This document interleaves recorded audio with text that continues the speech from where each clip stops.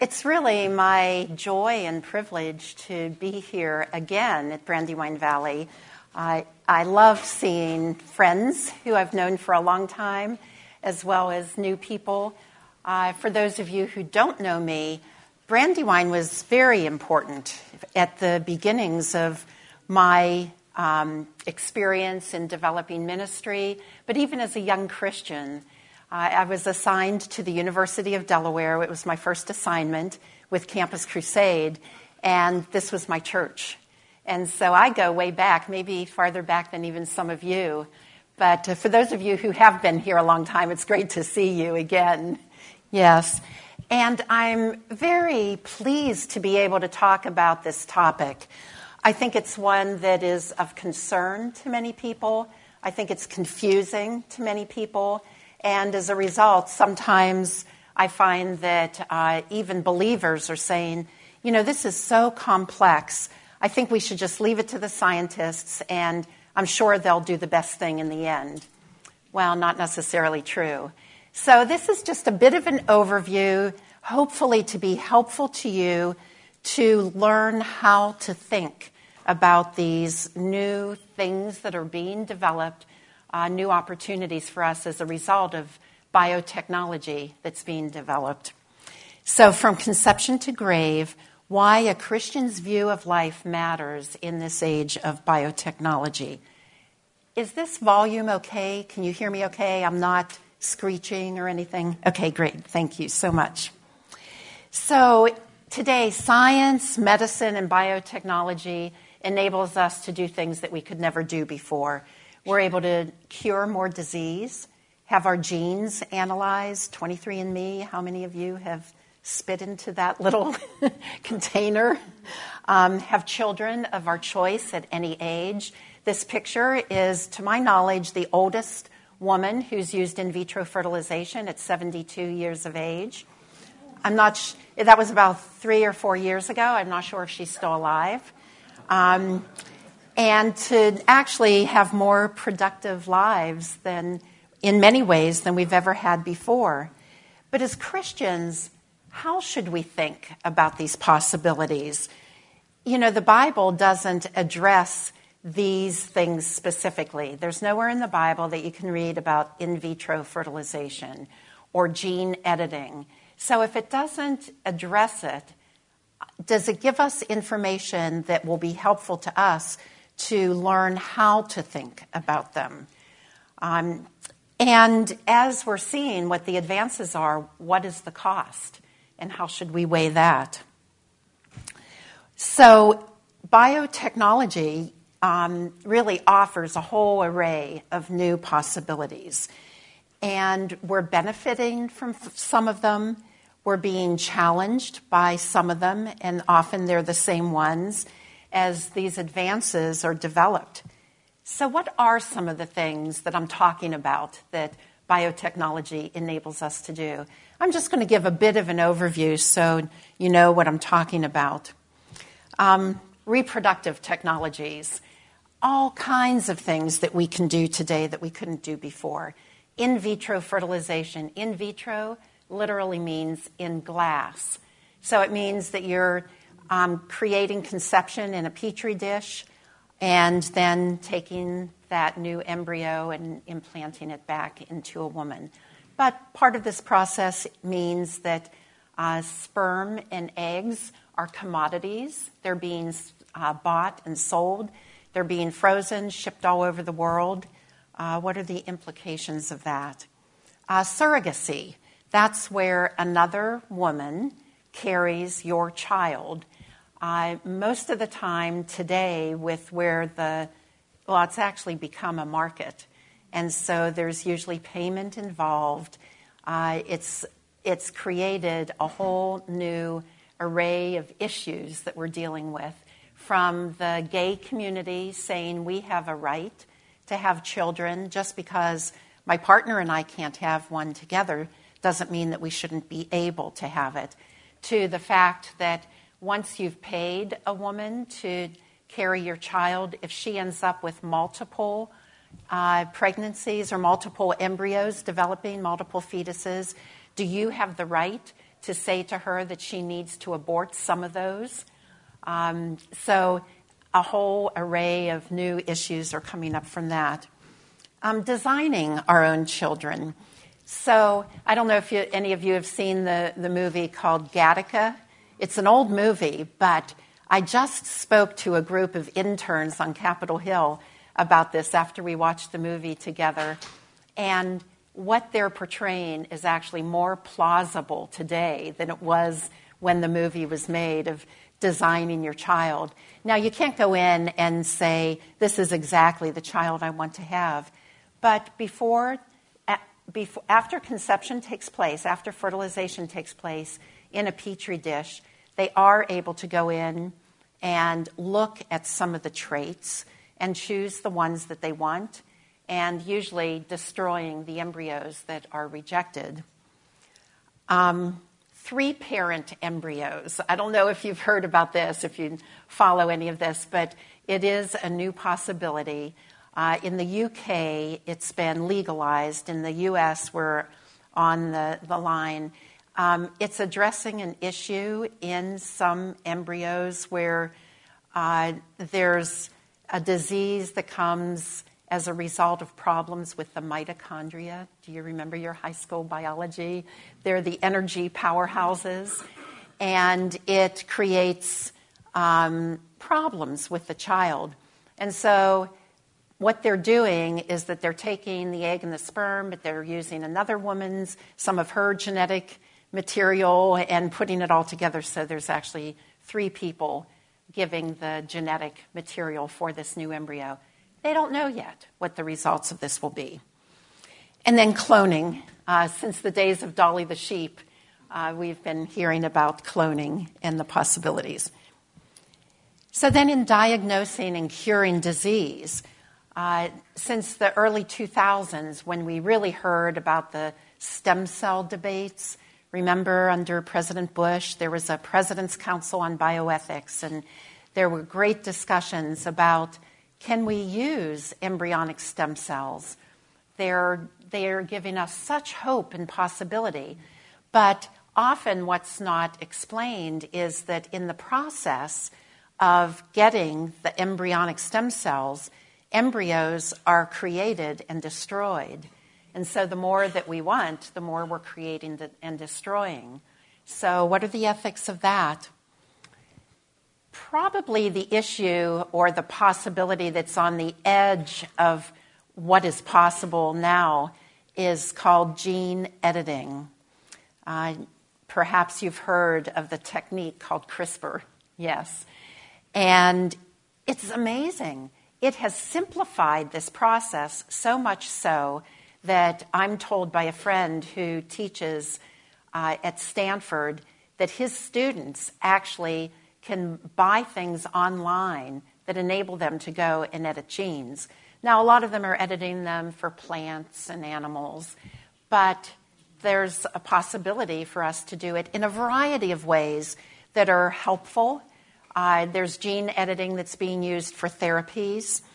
A neighbor of mine, of Tim's and mine on Capitol Hill, recently we hadn't seen for a while, so I called him about something concerning the neighborhood, and he said, well, you don't know this, but I'm in ICU. I've been diagnosed with stage 4 lung cancer, had never been a smoker, and he said, I can't even get out of ICU because I'm requiring such a high level of oxygen. They have to keep me in here to get it. And he said, but there is a treatment using gene therapy that just a small percentage of lung cancer patients qualify for. And he said, if I qualify for it, it's had some amazing results. He was tested, he qualified, he started taking the medication. 3 days later, he was out of ICU and back home again. And we have been following him, as the other part of our ministry to our neighbors. We've had him and his partner, he's gay, over to dinner. We've talked about this, and we're praying not only for his health, but this may be the opening for us to go further in our conversations about eternal life with him. So then there's creating our own future. In Actual Time magazine, Google has a project where they think that if they put enough money into it, that they can actually create immortality. Of course, it's the co-founders of Google and numerous billionaires that are at the forefront of wanting to use this. The gentleman that you see down in the lower right was born without the ability to see color, but he wears a prosthetic device that actually allows him to hear color. And apparently, he's able to perceive color even beyond the spectrum of what we're able to see. And he calls that device his iBorg. And then transhumanism is a theory that is being developed, and people are subscribing to that believe that we can take our human experience and extend it through the use of machines and other kinds of technology that will enable us to, some think, go toward immortality or at least living a really long time. Interestingly, a person who's been in the news recently who became very interested and involved in this was Jeffrey Epstein, the billionaire who recently committed suicide because of the charges against him. But he had the money, and he was planning to have his brain frozen. I kind of suspect that didn't happen at the end of the day. So then this is the technique that I referred to called CRISPR, which stands for, it's an acronym, which I always have to read because even I can't remember it. Clustered, regularly interspaced palindromic repeats. A woman by the name of Jennifer Doudna, perhaps you've heard her name, discovered it. It wasn't something that was developed, but she and then another French researcher sort of in tandem discovered this activity that is amazing, where they're able to actually go in and literally cut out a gene or put a new gene in. So, of course, when it first was discovered, there was this great energy and expectation that we are going to be able to eliminate disease and even enhance our children and develop what we want. But, oh, what a surprise, it's not that simple. And what they're discovering already is that it's not, our genes don't work exactly the way we thought they did, that often they work in tandem with other genes. And, I like to think of it as God keeps the upper hand in understanding these things. But in the lower right is a picture of a doctor from China who last fall attended a conference where they were talking about this very thing of gene editing, but he revealed that he had actually used this procedure in embryos and in what they call the germ cells. And the changes that he made when you do it in an embryo, they're passed on. And there's been kind of a tacit agreement among scientists worldwide that that is not ethical to do. We don't know what the implications are, and everybody has chosen not to do it. But secretively, probably funded by the Chinese government, he did it. And there were 2 little girls born to a couple, and he was addressing the issue of them being HIV resistant because there's so much, that's such an unacceptable thing to be HIV positive in China. Well, not only did he, to his surprise, receive huge backlash from the scientific community, but he's really been penalized by the government after they probably supported it. There was a period of time where they were saying he was executed, but that turned out not to be true. But, it was plausible at first glance. And now they're finding out that one of the girls, the one girl of the twins, this didn't work at all. The other one, it's not for sure what the result is going to be. And now they think that in the process that it's actually making them more vulnerable to some other things, possibly leukemia. So one of my friends, who I mentioned, who teaches at Stanford, actually got to know this doctor when he did some postdoctoral work at Stanford.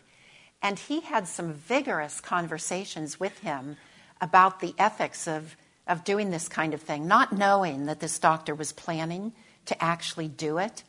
And my friend told me that Dr. Hay came to him and he said, "So you're telling me that something that is this big really has value, moral value?" It was just not part of his thinking at all. So does learning how to think about these things make a difference? Very much so. So when I started my ethics courses, one of the things that I learned early on is that science asks, what can we do? So researchers who are doing research just are pushing the envelope, saying, well, what can we do? And this is what has led to lots of experimentation and new discoveries and helps. But in this process, ethics asks, what should we do? And that's an important parameter that needs to accompany the discoveries that we're making. And, technology in and of itself is agnostic in its ethics. It's just learning what is. And that's okay. That's what it is. But we need to bring in the thinking, the ethical thinking into it. And I'll just make one comment as well in this area of science ethics. There's another area of the legal aspect. And I find so often when I'm teaching the students, the med students, that when we're going through a case study that's really complicated and the ethical decision isn't clear at first glance, often the first question they will ask is, well, is this legal? And legal is different than ethical. There's many things that we have legalized that are not ethical. And so we need to really separate that when we're thinking of what is ethical, that it's not the same as what is legal. And, we have a checkered past, don't we, in the legal field of things that have been legal. And some of them have been reversed, as we have acknowledged more. Some of them have not. So, what are the issues at stake as we're asking these questions? Well, we often hear, well, when is the beginning of life, really? When is the end of life, really? Well, I have a friend who's a prominent bioethicist who likes to say, we actually know when the beginning of life is, and we know when the end of life is. What we need to ask is, what does it mean to be human? Because that's being redefined as we have new possibilities. But it brings up the issue of whose life do we protect and whose life can be used instrumentally and ended for the sake of someone else. So from the creation and destruction of embryos to decisions not to treat somebody with disabilities because they're going to cost the medical insurance more, these are important things for us to be thinking about. So human dignity is a second big framework question. Where does human dignity come from? Who makes that decision of whether we have dignity or not? Do we assign it to each other, or does it come from God? If we assign it to each other, what's the criteria? I just learned that the Greek beginnings of the word criteria actually means sieve.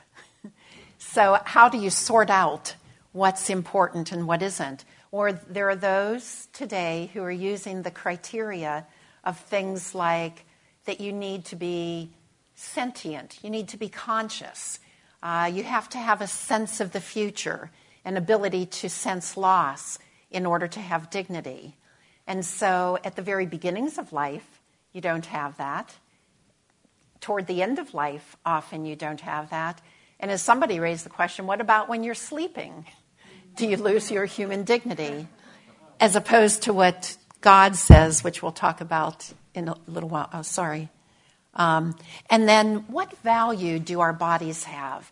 I think increasingly we're in a culture that is separating our body from other parts of who they say we are. And there's a really good book. I brought 3 books to recommend if you're interested, called Love Thy Body by Nancy Pearcey. She has written several books in the past with Chuck Colson, and this is her most recent book, really good, where she says, if who we are, we attribute to, the way we think, the things that we believe, and if we separate that from our body, we go into a dualism. And she unpacks that really well, and I'm not going to get into it a lot, but it is one of the questions that we need to think about. So how should we think as Christians? How should we respond? For those of you who may have read some of Francis Schaeffer, he talked about how a worldview is like looking through glasses.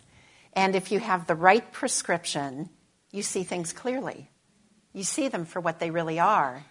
But if you have the wrong glasses and even try to cross the street, your life might be in danger. And he takes that metaphor of glasses and said, that's what our worldview offers us. It gives us that explanation of the world. And it's why it's important for us to develop a biblical worldview.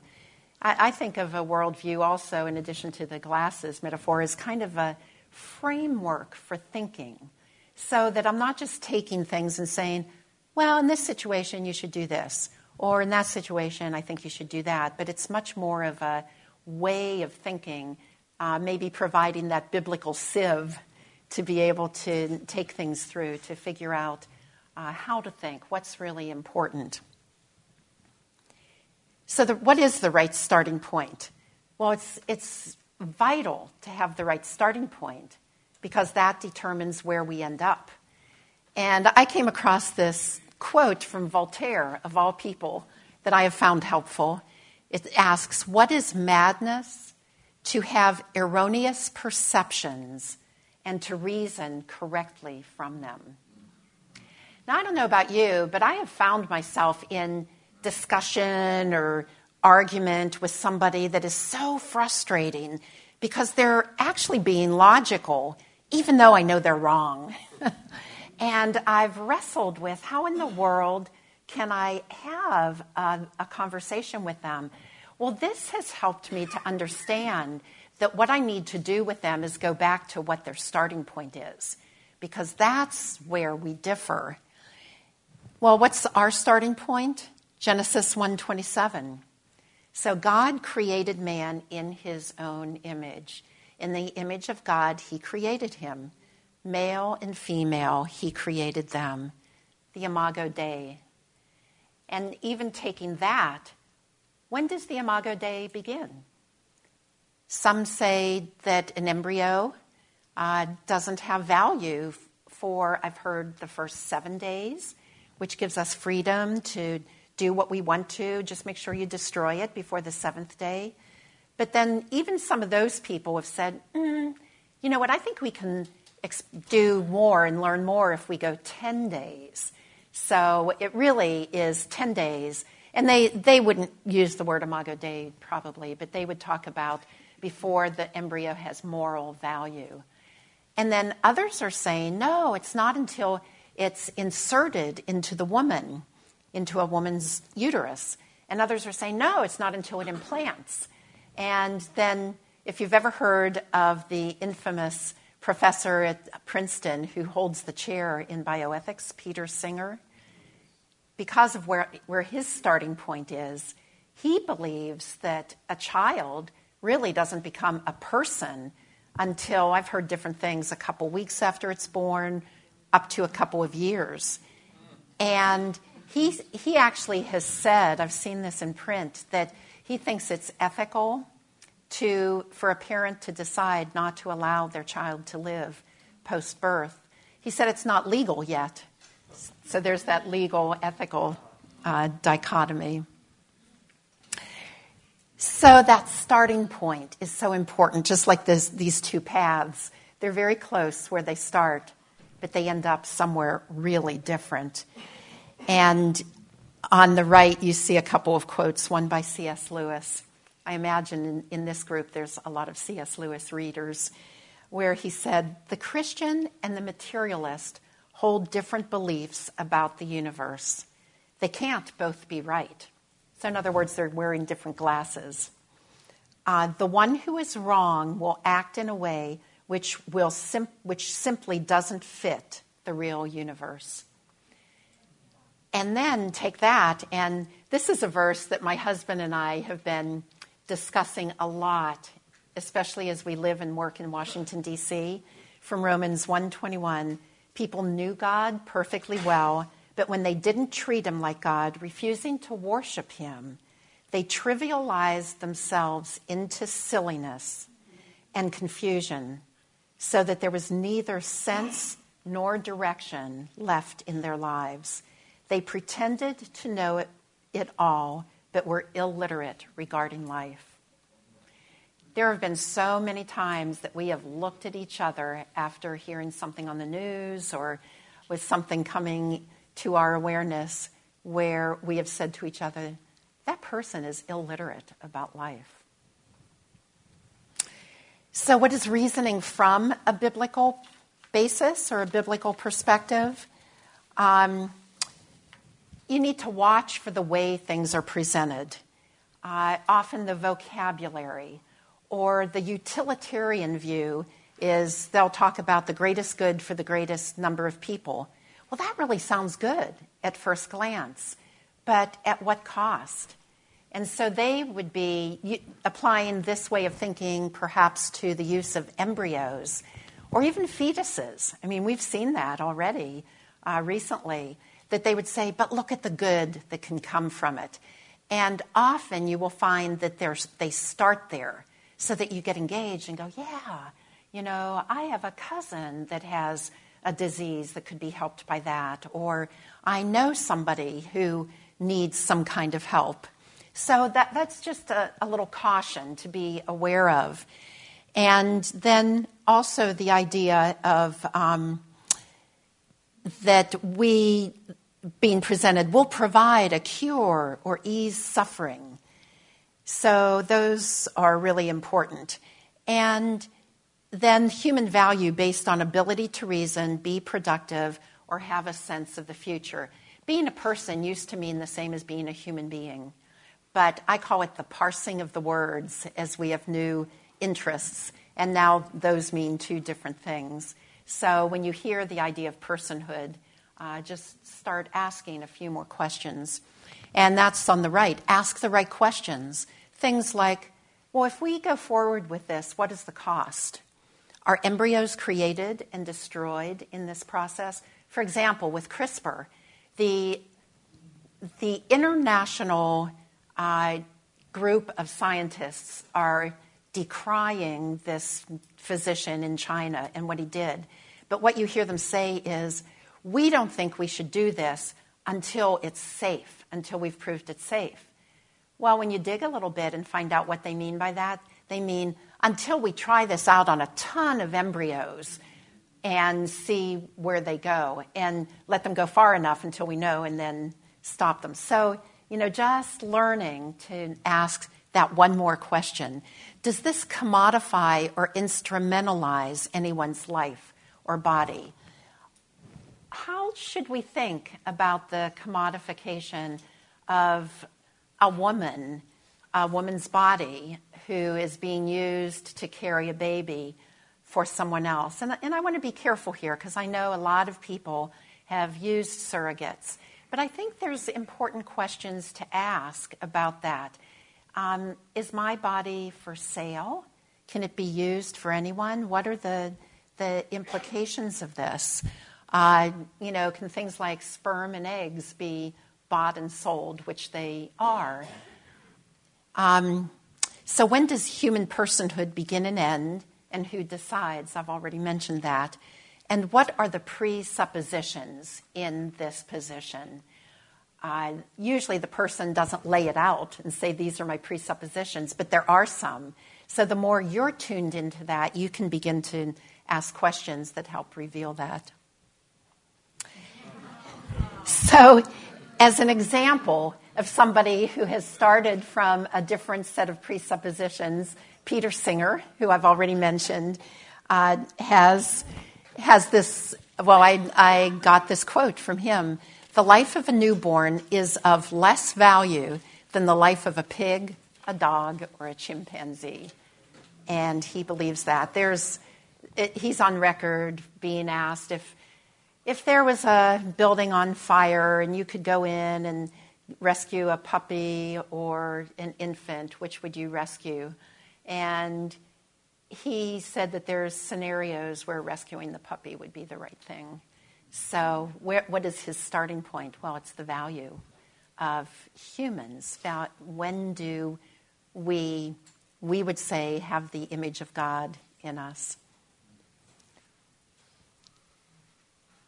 I like this quote. I go back to this often, by Richard John Neuhaus, where he said, "It is our duty to strive to build a world in which the strong are just and power is tempered by mercy, in which the weak are nurtured and the marginal embraced, and to see to it that those at the entrance gates and those at the exit gates of life are protected by law and love." So I think that's a good summary for thinking about these things. So we have a little bit of time, and I wanted to leave some time just for some questions and answers. And I see a hand right away. Have you seen parallels with what happened in Germany leading up to World War II in terms of attitudes about life? Well, what we think of in Germany is the word eugenics, where Adolf Hitler had this idea of eliminating the genetic line of inferiors, whatever he deemed to be inferior, for the sake of the superior race. Yes, that's very strong. It's eugenic thinking that is promoting the idea of designing our children. There was just a statement that came out that, is it Iceland? I think it's Iceland was kind of bragging in the scientific journals that they have eliminated Down syndrome in their country. Well, what they've done is they've either aborted or there's another process called pre-implantation genetic diagnosis. They call it PGD. And it's when you fertilize the eggs, so you have embryos in a petri dish, and you can take out a cell when it's about 2 or 3 cells and see if it has Down syndrome. And if it does, then you eliminate it. And so, yes, that's eugenics. But I will comment, if you read the history of eugenics, it's not a good picture. It actually started very strongly in the United States. And there were a number of presidents, Supreme Court justices, people of prominence, including, to my amazement, Helen Keller became a eugenicist at the end of her life, even though what she was promoting would have included her at an earlier stage. So, it's very interesting. And again, what sounds good, maybe at first glance, the way it's presented in a horrible way regarding Germany. But if you go back and read some literature of what the belief system was in the U.S., it actually prepared for that idea to go to Germany. Yeah, Nate. Could you speak a little bit since you have some government background? Could you speak a little bit, maybe some code words or things that we should be aware of that might come across Delaware legislation that if something comes across that maybe as Christians we should be aware of? Are there code words or phrases that we say we should look more into that because it might be unethical? That's a great question. I'm trying to think of what some of the issues might be. Well, I'll tell you what I'm doing. CRISPR, the gene editing everybody is really excited about. And just as an aside, maybe even as an invitation, one of the things that I do is I ask the Lord who he wants me to be praying for. I can't pray for everything and everyone, but is there somebody or something that you want me to pray for? So I have been praying. I have Jennifer Doudna's picture up on my prayer board. She's the one who developed or who discovered CRISPR. And I have a friend who knows her and said that she's kind of agnostic ethically. She isn't positive, she isn't negative. She knows she's a little fearful because she knows that that's not well developed in her thinking. But my friend at Stanford, who had served on the President's Council on Bioethics under the Bush administration, is really in the thick of all of this. And he's very well informed, and he knows the people. Actually, he's the one who knows Jennifer Doudna personally. And he's been talking to me about his concerns of where things are going potentially legislatively. And his concern is that members of Congress don't know what the issues are. So when they're presented as with these issues of moving some kind of legislation forward to enable certain things to happen, like even the 3-parent embryo, that I saw some of your faces when I said that, kind of going, what is that? And I think, number one, if there is something like that, you go, what is that? It's worth asking. And with today, you can Google and find out pretty quickly at least what some of the issues are at stake. And I think in general, just the things that I've been saying. So this gentleman, Dr. Hurlbut and I, he asked me, because I'm in D.C., and my husband worked in the Senate for so long, he asked me after the first of the year to set up some meetings with various members of Congress who are in leadership. And because of his credentials, I'm able to get in. And we did this once before, a couple of years ago, to educate them about the ethical issues, because they're not hearing them. Emily, can you think of anything else? Emily, my friend Emily Davis, who's here with me from D.C., has worked in government for a while. Does something else come to your mind in terms of language, Miss Communicator? Well, thank you. And I worked for Congress for about 6 years, and I currently work in the U.S. Trade Representative office. I would say, to add to Elaine's point, that education on the front end is key, because by the time that someone comes in and lobbies a legislator or a member of Congress, they could be easily swayed, or they could have already been approached and already had that foundation of their thinking presented in a different way. So I think preempting the conversation and educating politicians and members of Congress and legislature is a key part, because as different things pop up, you never know what the issue is going to be. So I think setting that foundation is a key point, so that they can approach those issues with the right foundation, because you never know what kind of issue is going to pop up that you never thought of before. And so instead of playing whack-a-mole with the different issues that are popping up, I think it's important to lay the foundation so they have a framework for approaching those issues whenever they are approached and lobbied on a particular subject. Thank you. That's good. Yes, sir. In the orange shirt. Yes, I have a question about my job. A couple of ideas that came up here sounded like ammunition for the culture war. Ways that we can get better at hating each other. And, for example, suggesting that a capitalist only cares about money when some capitalists actually have hearts. Similar to saying a scientist only cares about the next invention. What I'm curious about is, have you seen where people are being taught how to have conversations that liberate common ground with scientists who are stopping to wonder, hey, there's is this a chance to take a time out and wonder, or where people, lay people, that might have conversations at the dinner table might do a better job of exploring human dignity. What I'm asking about is, have you seen something hopeful as opposed to ammunition that I can just watch TV? Oh, that's a great question. That's quite astute. One of the things I also do is leadership coaching, and one of the things that I've been learning through that I've been applying in these other areas is what we call leading with questions. And I think so much of our culture wars are people lobbing, ammunition at each other and saying what they think is right and what the other person says is wrong. But my husband's job is in the area that includes climate change, environmental issues. I mean, really areas that are creating quite a war.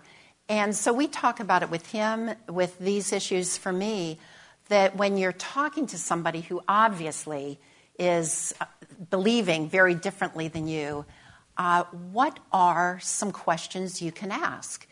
And it's so interesting that one of the things that I've learned is that when you ask a person a question versus telling them something different happens in the brain, and they engage in a different way. And so whether it's doing leadership development where you're inviting them to engage in their own process, or talking about something that you disagree on, it's a very effective way to engage in that conversation. But what I will say at the same time is that it's hard work.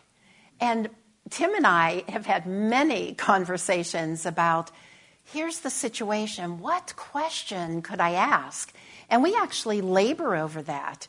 And often at our dinners where we are, often there are people who are like-minded, but even then, we talk about how can we ask them good questions rather than, just talking about ourselves or whatever. And so I know I'm not giving you a list of questions. I wish there was a list of questions. But I'd say step into it and start doing it. Even things such as, well, that's interesting. Now, why do you think that? Or where did that thought come from? Or what, some things like that get the other person talking, and then you can listen. And so it requires good listening skills as well, and then maybe taking it in a different direction. There's a book that it's online. It's called Leading with Questions. There's a book by a professor at George Washington University, but there's also a blog. And actually, if you would be interested, I'd be happy to send you the link for that. It's a great stimulation to think about how to ask questions. Yes, sir. So related to that, you talked about worldviews. Yes. And so as a bioethicist who has a theistic Christian worldview, how do you build bridges with bioethicists who don't? I mean, it used to be natural law was a concept that was connected to believers, whether they're Jewish, Christian, Muslim, whatever. Mm-hmm. Now natural law is actually being used by secularists. Is that, and they get there a different way. In other words, it's designed in the universe. They don't believe in God, but there are laws in nature, and we can discover them, even though they're agnostic or atheist or whatever. Are there things like that that you use to build bridges? Well, I would say I'm a learner, and every time I learn something, I realize how much more I need to learn. And I just finished reading a book on natural law, and it was brilliantly done. It was by people who have two authors that have a theistic worldview, and I listened to it on Audible, and I thought, I need to go back with my notebook and capture some of the questions that they asked. I was really tuning into what is the reasoning that they're using in that. And so, yes, I think almost anything is being taken by people who have a different worldview and twisted. So it does require some thought of going back and how could I take that in a different way? And I had the opportunity to speak in Switzerland on this. And the gentleman who had invited me to speak does leadership development for one of the big banks. And he came up to me afterwards and he offered me the suggestion that in answering people, rather than telling them what I think or, what my reasoning is, to help them go to the end of their reasoning and see where it leads. And I found that really interesting. And it has challenged me to think about how can I do that more effectively, rather than, again, going back and saying, well, this is my way of looking at it. Again, leading with questions to, well, what's going to happen if you do that? Well, what about that? One more Chris question. Over. I just wanted to say that in the whole dynamic of what you're speaking about, I think as Christians we need to also implement the fact that once we have this worldview of what conception and birth and life and through it all and end of life, that we also focus on the middle. Because I find that when people head down a path that's different than what we believe, or someone's born with a disability, or there's a transition in life that we don't agree with, we tend to disown them. We tend to say you're not valuable anymore. Your life isn't worth it because you're not living how I think you should live, or how God thinks you should live. And I challenge us to, in this birth to life, conception, grave, whatever terminology you want to use, that we really focus on the middle as well and live our worldview and our Christian, how Jesus would, in the midst of how other people are living, and as you've done with ministry in your home, embrace people that are different than us, offer opportunities for those that are less fortunate, and not allow ourselves to individually fall into stereotypes that disqualify people from life. Well said. Thank you very much. Elaine, are there other resources that you would want to point people to for further study? Well, I do have these 3 books here.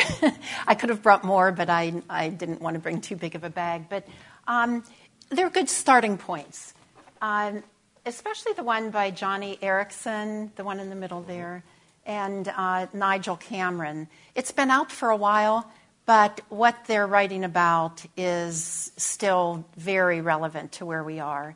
And then another one by Nigel Cameron called The New Medicine. It's called The New Medicine.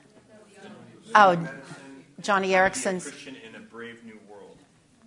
Yeah. And then the one by Nancy Piercy, that Love Thy Body. Those are good, I would say, basic books in helping your thinking. And there are some websites. There's a group out of the Trinity International University in Deerfield, Illinois. It's called the Center for Bioethics and Human Dignity. And you can get onto their website and get what they send out. There's another one called the Center for Bioethics and Culture. That's a good source. And those would be from a Christian worldview also. So just as far as some starters.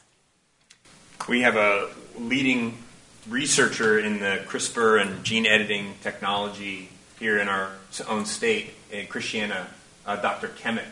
So he's somebody that you can find out more. He's done a number of talks. I've heard him speak on this issue. And he does seem to be coming from I don't know if it's a theistic view, but it's certainly a more conservative view of issues of life. That's great. So I was encouraged to hear that. So he's somebody to kind of keep your eye on. Can you all thank Elaine?